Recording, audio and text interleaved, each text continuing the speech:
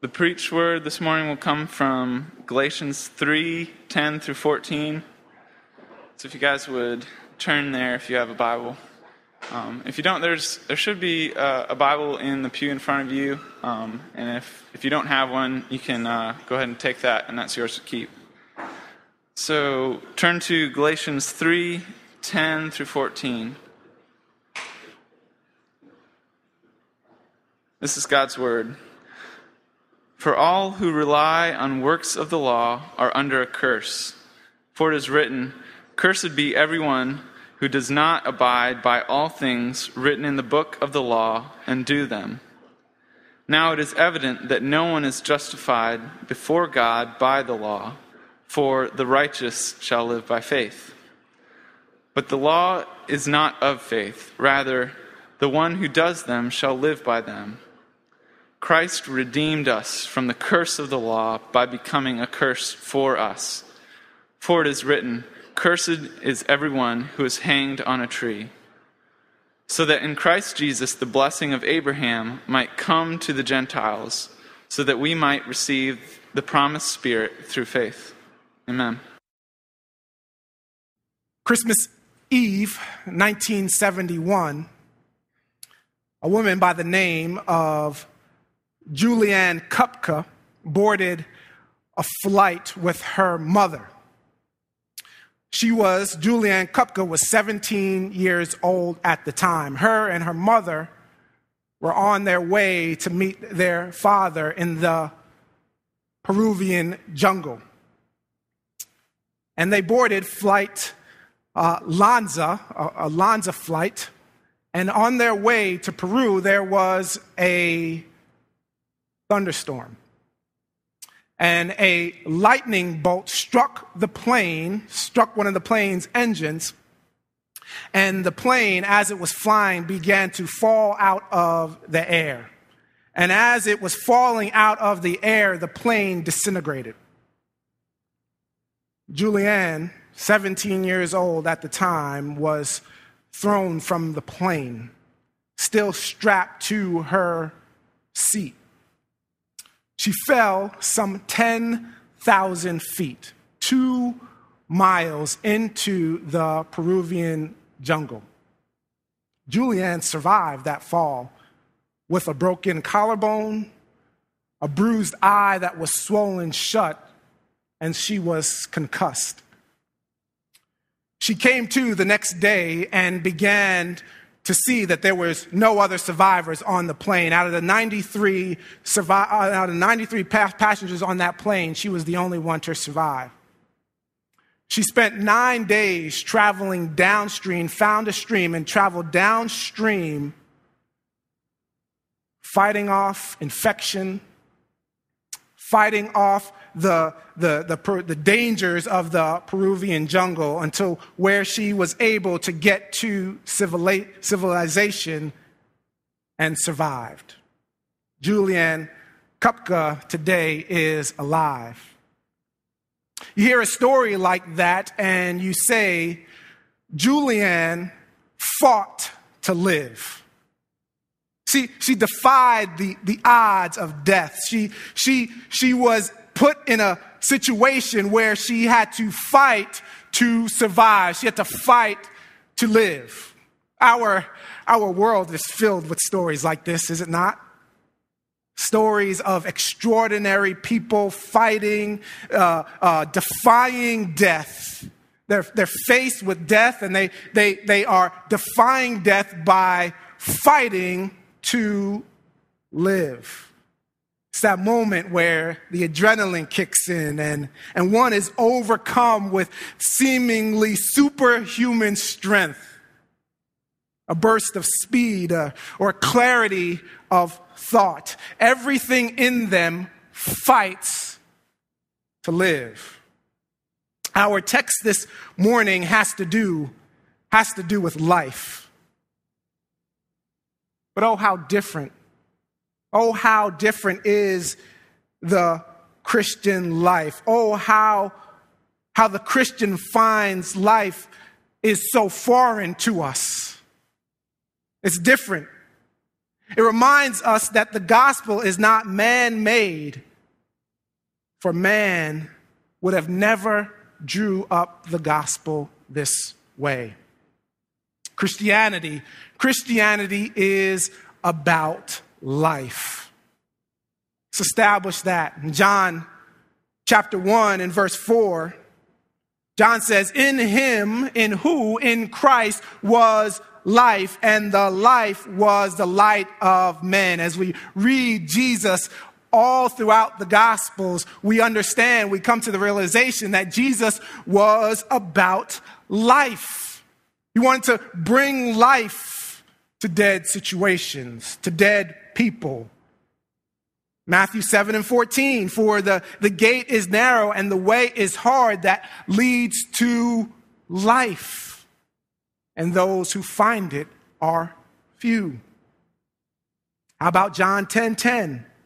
The thief comes to steal and to kill and destroy. I came that they may have life and have it abundantly. Jesus is about life. Christianity is always about life. That is the reason for Paul's insistence. That is why there is no let up in his argument against the Judaizers and his insistence that the Galatians not follow these men who were leading them astray. He wants to continue to fight.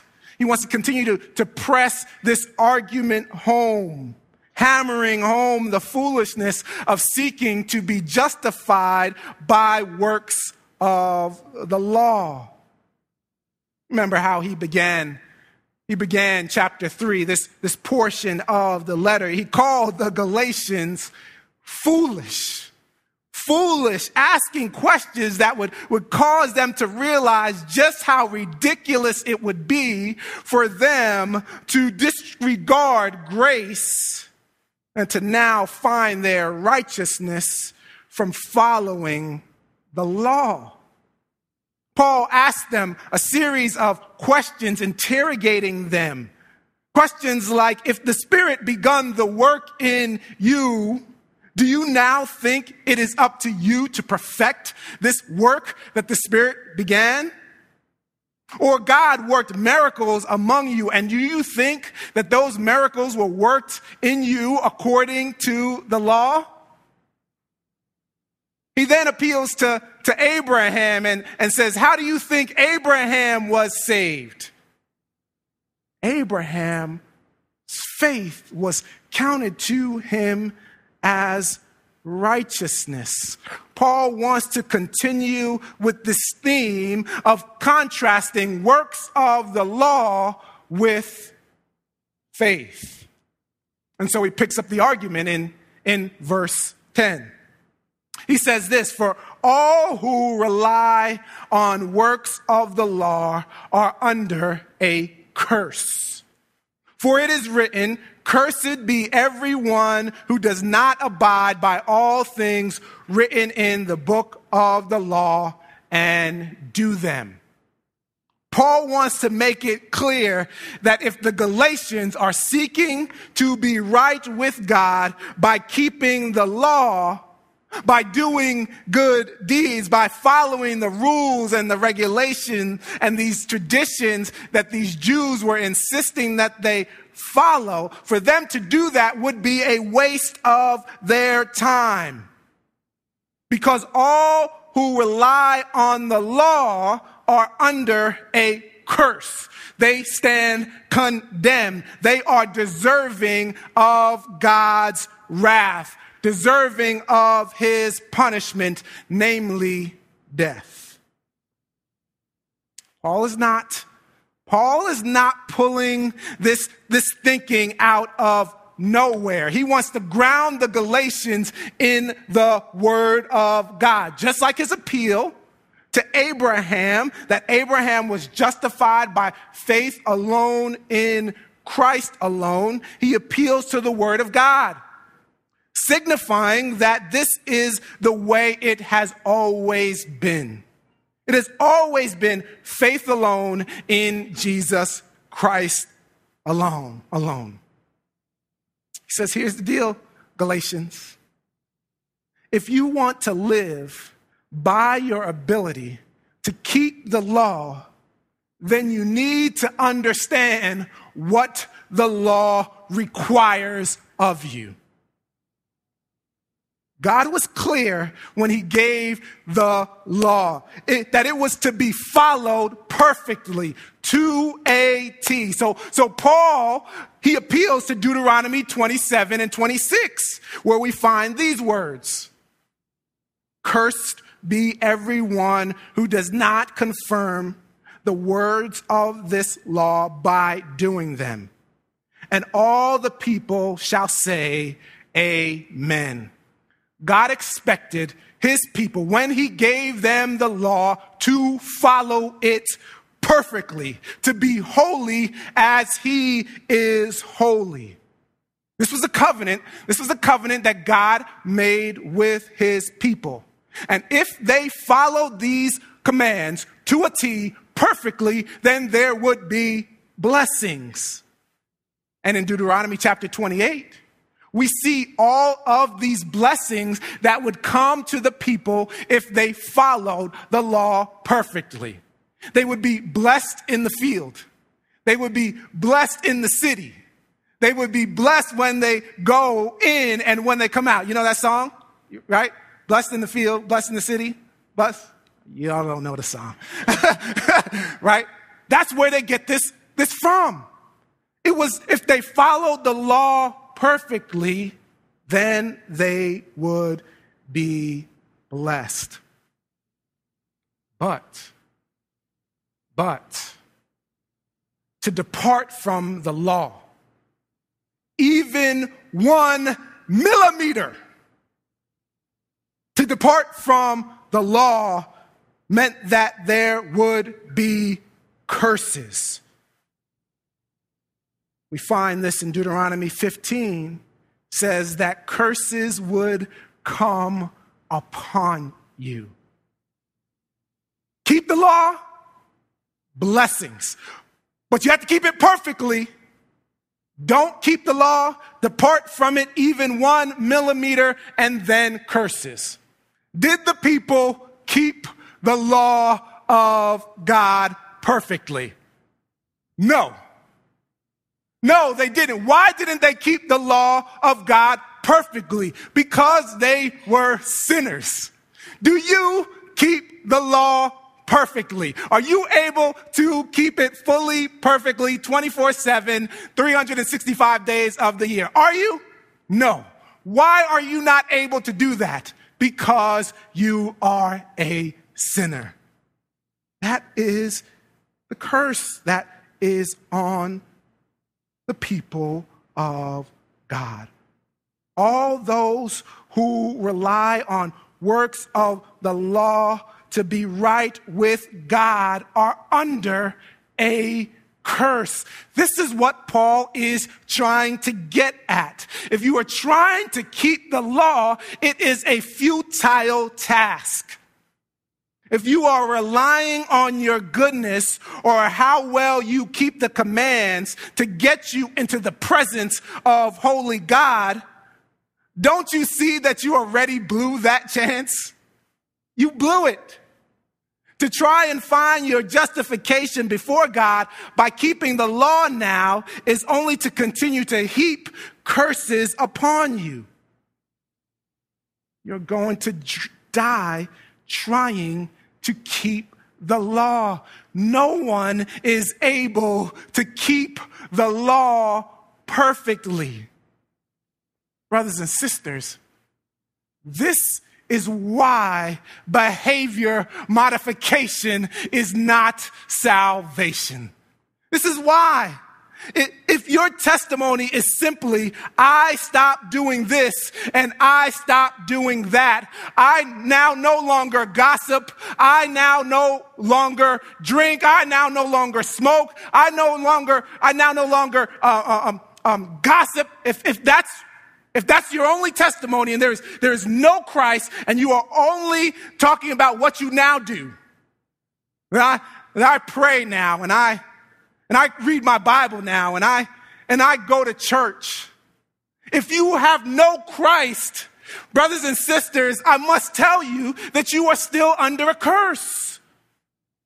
That's works of the law. If you are relying on that for your right standing before God, you are under a curse. You remember the rich young ruler, don't you? In Luke chapter 18, the rich young ruler comes to Jesus and he asks Jesus, what must I do to inherit the kingdom of God? And Jesus tells this young ruler that he should keep the commands. Do not commit adultery, right? He goes on and lists the commands. And the young man says, all of those I have kept from my youth. Now, if I'm Jesus, and this man comes up to me and essentially says that he is perfect, I'm laughing in his face and going on about my business. Because that's exactly what he said. He comes up to the one who is without sin and he says to him, I am without sin. And Jesus says, go sell all your possessions, give your money to the poor, and come follow me. And Jesus tells them that he went away distraught because he had too many riches. He broke the law, brothers and sisters. He broke the law. He couldn't keep it perfectly. He didn't love the Lord, his God, with all of his heart and with all of his strength and with all of his mind perfectly. To break the law, even in one commandment, is to break all of them, James tells us.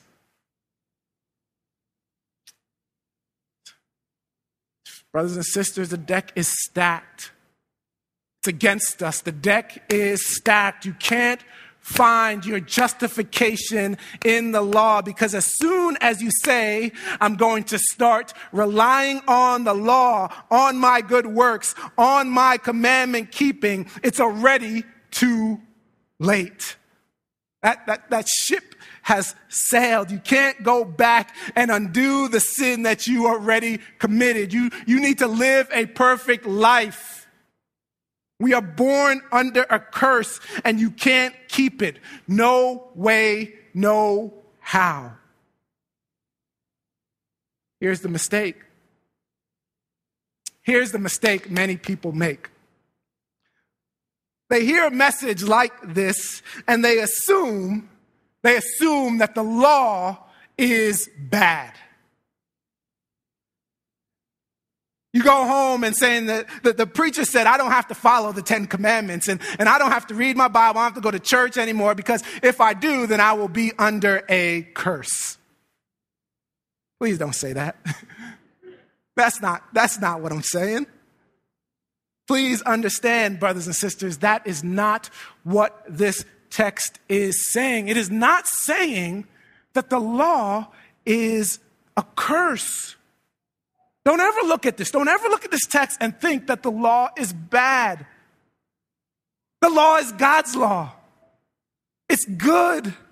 The law is good. And like the psalmist David, we want to delight in the law of the Lord. We want to meditate on it day and night. We want to follow and live in light of it. But don't ever, ever, ever rely on it for your right standing before God. Yes. Yes, follow the commandments. Yes, keep them. Yes, follow the statutes of God. Yes, pray. Yes, read your Bible every day and you will grow, grow, grow like the song says. But don't ever rely on it for your justification. The song doesn't say read your Bible, pray every day, and you'll be righteous, righteous, righteous. Doesn't even sound right. Don't ever rely on your works to be justified, to be made right with God. We don't rely on the law to make us right with God. For all that will come from it is death. You will die trying to keep the law. You can't do it.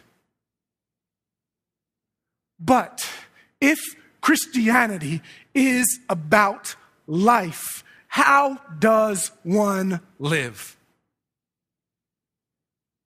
If you have come face to face with the fact that you are a sinner, that you stand condemned before a holy God, and you know that you are deserving of his wrath, you know that you need to do something to be restored again. You're wondering, what do I do? How can I fight to live? What can I do to make myself right with God? You know, this is the attitude of a fallen, sinful mind. This is that fight to live that we saw in Julianne Kupka.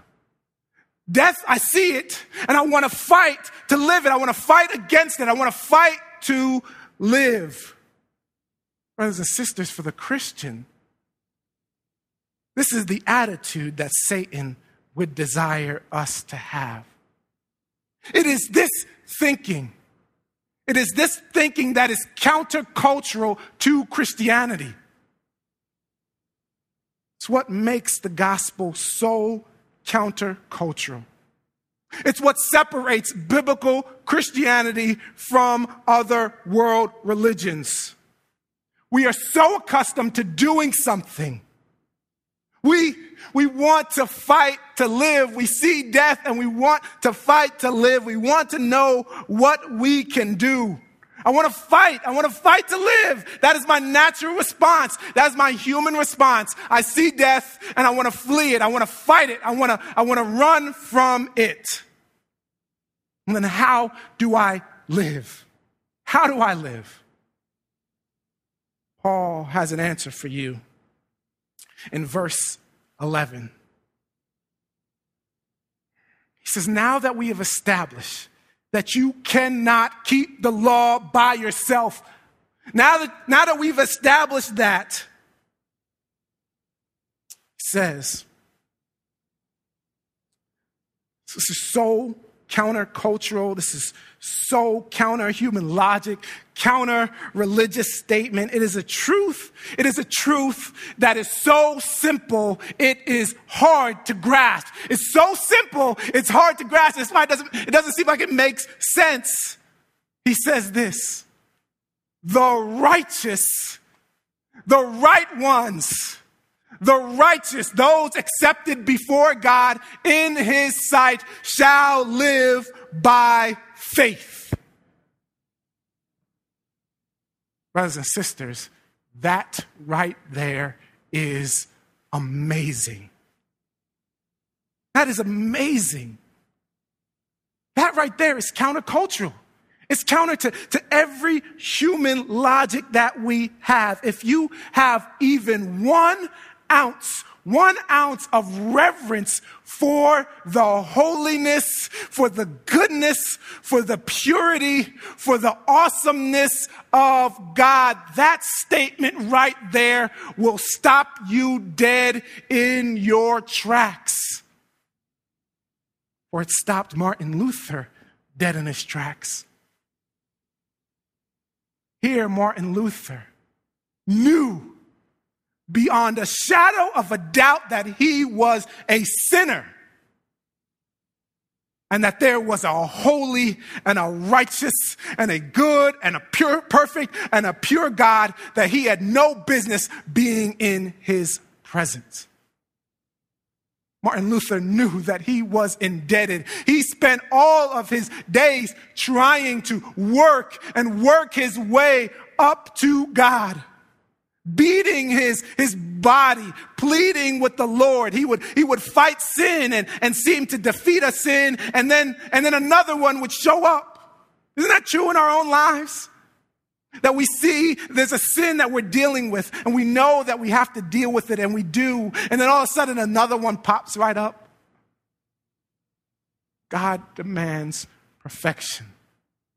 Martin Luther knew that he was a sinner. And when he came to this verse, it stopped him in his tracks. The righteous will live not by works. The righteous will live by faith. Oh, but Paul once again does not come up with this on his own. He grounds them once again. He grounds the Galatians in the word. For he gets this from Habakkuk. In Habakkuk 2:4, behold, his soul is puffed up. It is not upright within him, but the righteous shall live by faith. For the prophet was telling God about how evil the Babylonians were. And he's trying to figure out, why are they prospering? Why have they come up against Jerusalem? And God answers the prophet and he says, it's not your wisdom that's going to save you. It's faith that will save you. The righteous shall live by faith. Brothers and sisters, this is so foreign to us. It doesn't seem to make sense. That is why we behave as though we are saved by grace and then live as though it depends on our works. It is so foreign. I have to be able to do something. Have to do something if I'm going to live. Brothers and sisters, the deck is stacked. It's stacked. You can't win. However, if you want to live, the only way to live is by trusting. Is by trusting. You can either die trying to fulfill the law, or you can live trusting in Christ alone. It's like quicksand. Anybody ever been stuck in quicksand? Me neither. But I've heard that if you are ever in quicksand, the way to survive quicksand is not to keep on fighting. The more you fight, the deeper you sink. You are fighting to your death. To survive quicksand is to relax. It's to lay back and wait for somebody to come and save you. Oh, brothers and sisters, that's faith. We don't fight to live. We trust to live. That is countercultural. That is so foreign to us. It's by faith alone, in Christ alone, that we are saved, not by our works. But here's the mistake that too many of us make. It's common. It is not our faith that saves us per se. It is where that faith is placed that allows us to live. Faith is never without an object. Faith is always belief into something. I trust in something. It's not faith in faith. So the righteous don't live by faith in faith.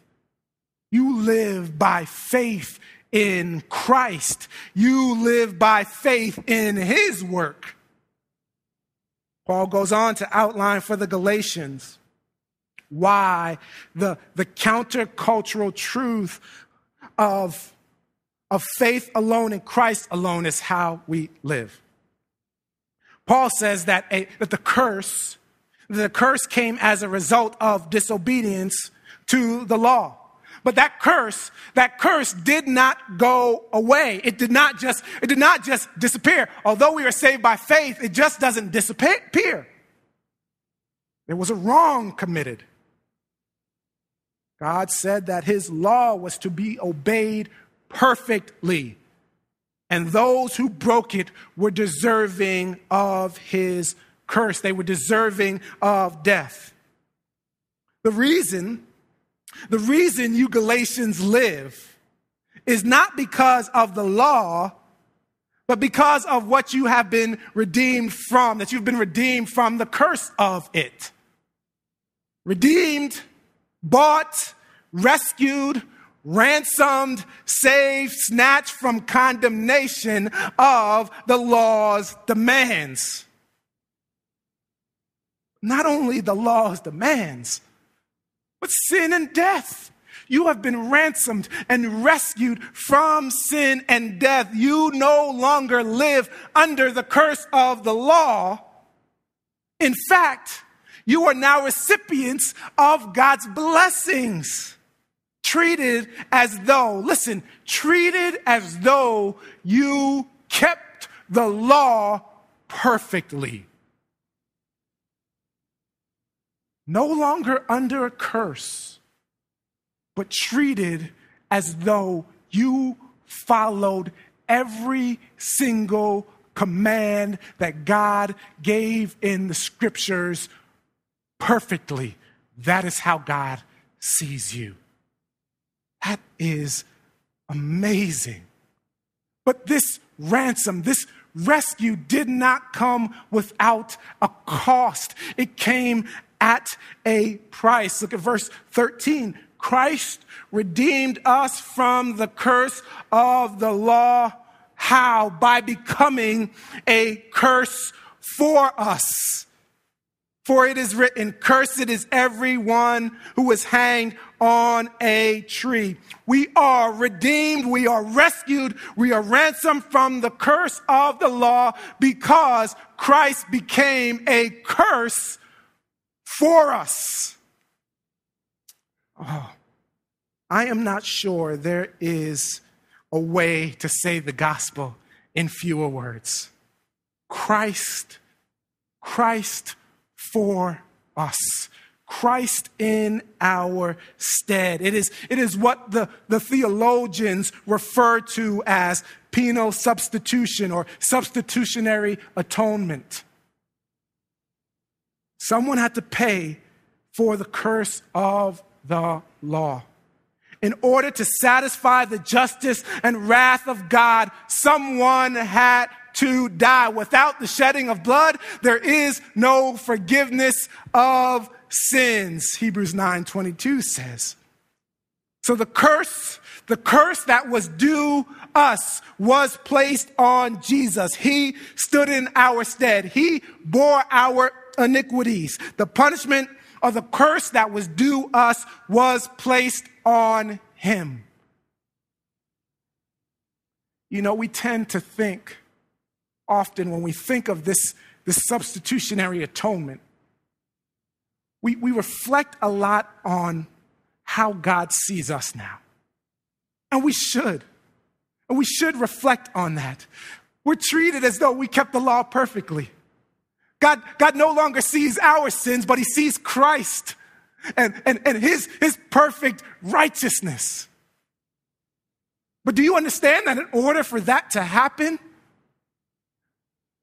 that the curse that was due us had to be placed on Christ? So that when God looked at his son on the cross, he saw every sin that was ever committed by his children. He saw a murderer. He saw an adulterer. He saw a liar. He saw a stealer. He saw a thief. He saw all of humanity's sins on his son. That's what it means for Christ to be in our place. The curse was placed upon him, and we get his righteousness. Oh, that's why the songwriter says, bearing shame and scoffing rude. In my place condemned he stood, sealed my pardon with his blood. Hallelujah. What a Savior. Oh, it's a glorious thought. Romans 3:23-25, for all have sinned and fallen short of the glory of God, and are justified by his grace as a gift through the redemption that is in Christ Jesus, whom God put forward as the propitiation by his blood to be received by faith. Jesus became a cursed, damned, condemned for us. And once again, Paul grounds him in the scriptures. He's not coming up with this on his own. For his reference here is to Deuteronomy 21 and 23. And if a man has committed a crime punishable by death, and he is put to death, and you hang him on a tree, his body shall not remain all night on the tree, but you shall bury him the same day. For a hanged man is cursed by God. You shall not defile your land that the Lord your God is giving you for an inheritance. Paul, in appealing to this text in Deuteronomy, is reminding us that the death of Jesus on the cross was indeed the curse of God. He was bearing that curse for us. Not only did his work on the cross bear our curse, it brought us blessing. No longer under the curse, but it brings us blessings.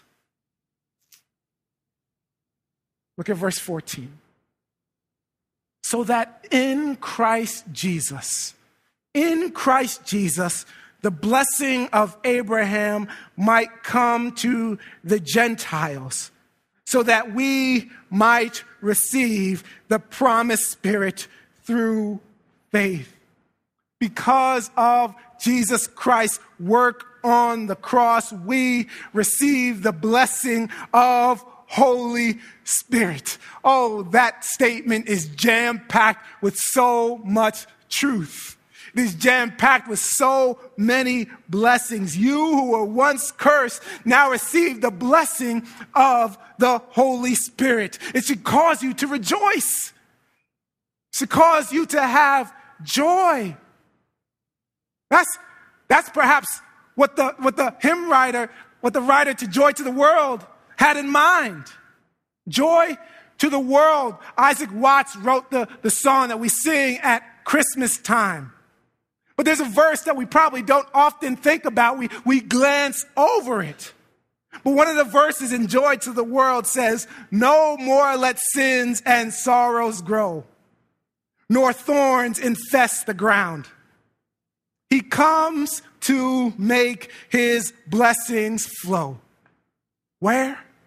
Far as the curse is found.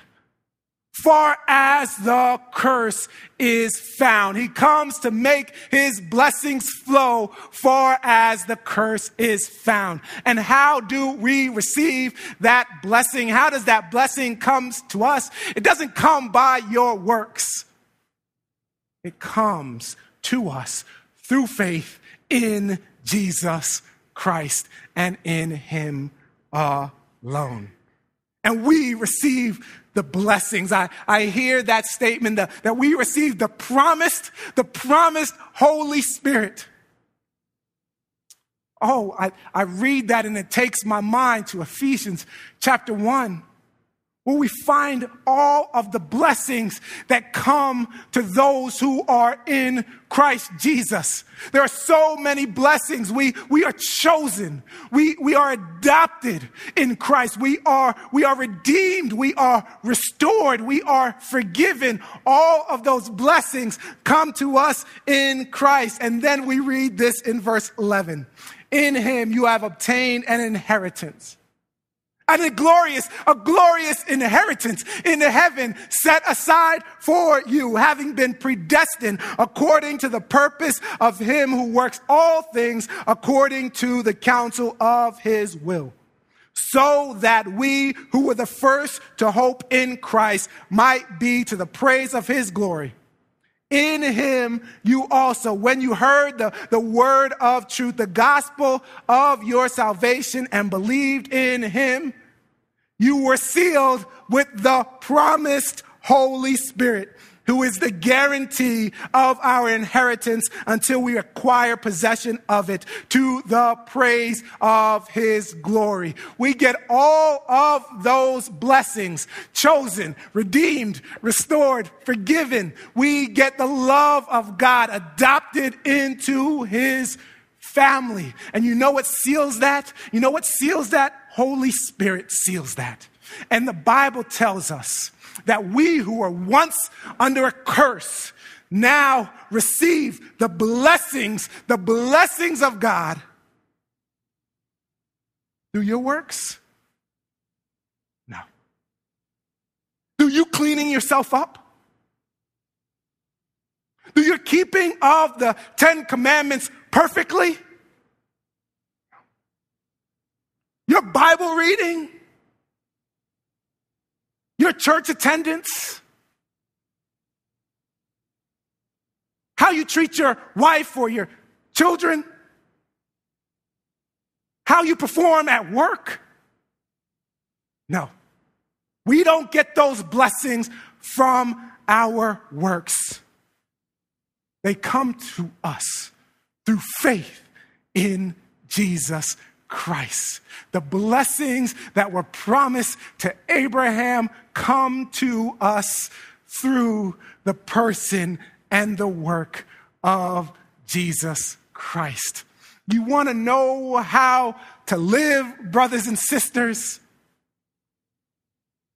Oh, to live. You live by trusting in the finished work of Jesus Christ. There's only two ways. You can either die trying to keep the law, and I can guarantee you, you are going to fail because you can't do it perfectly. Or you can live. You can live trusting in the finished work of Jesus Christ on the cross. Trust in him and in him alone. Amen. Amen. Let us pray.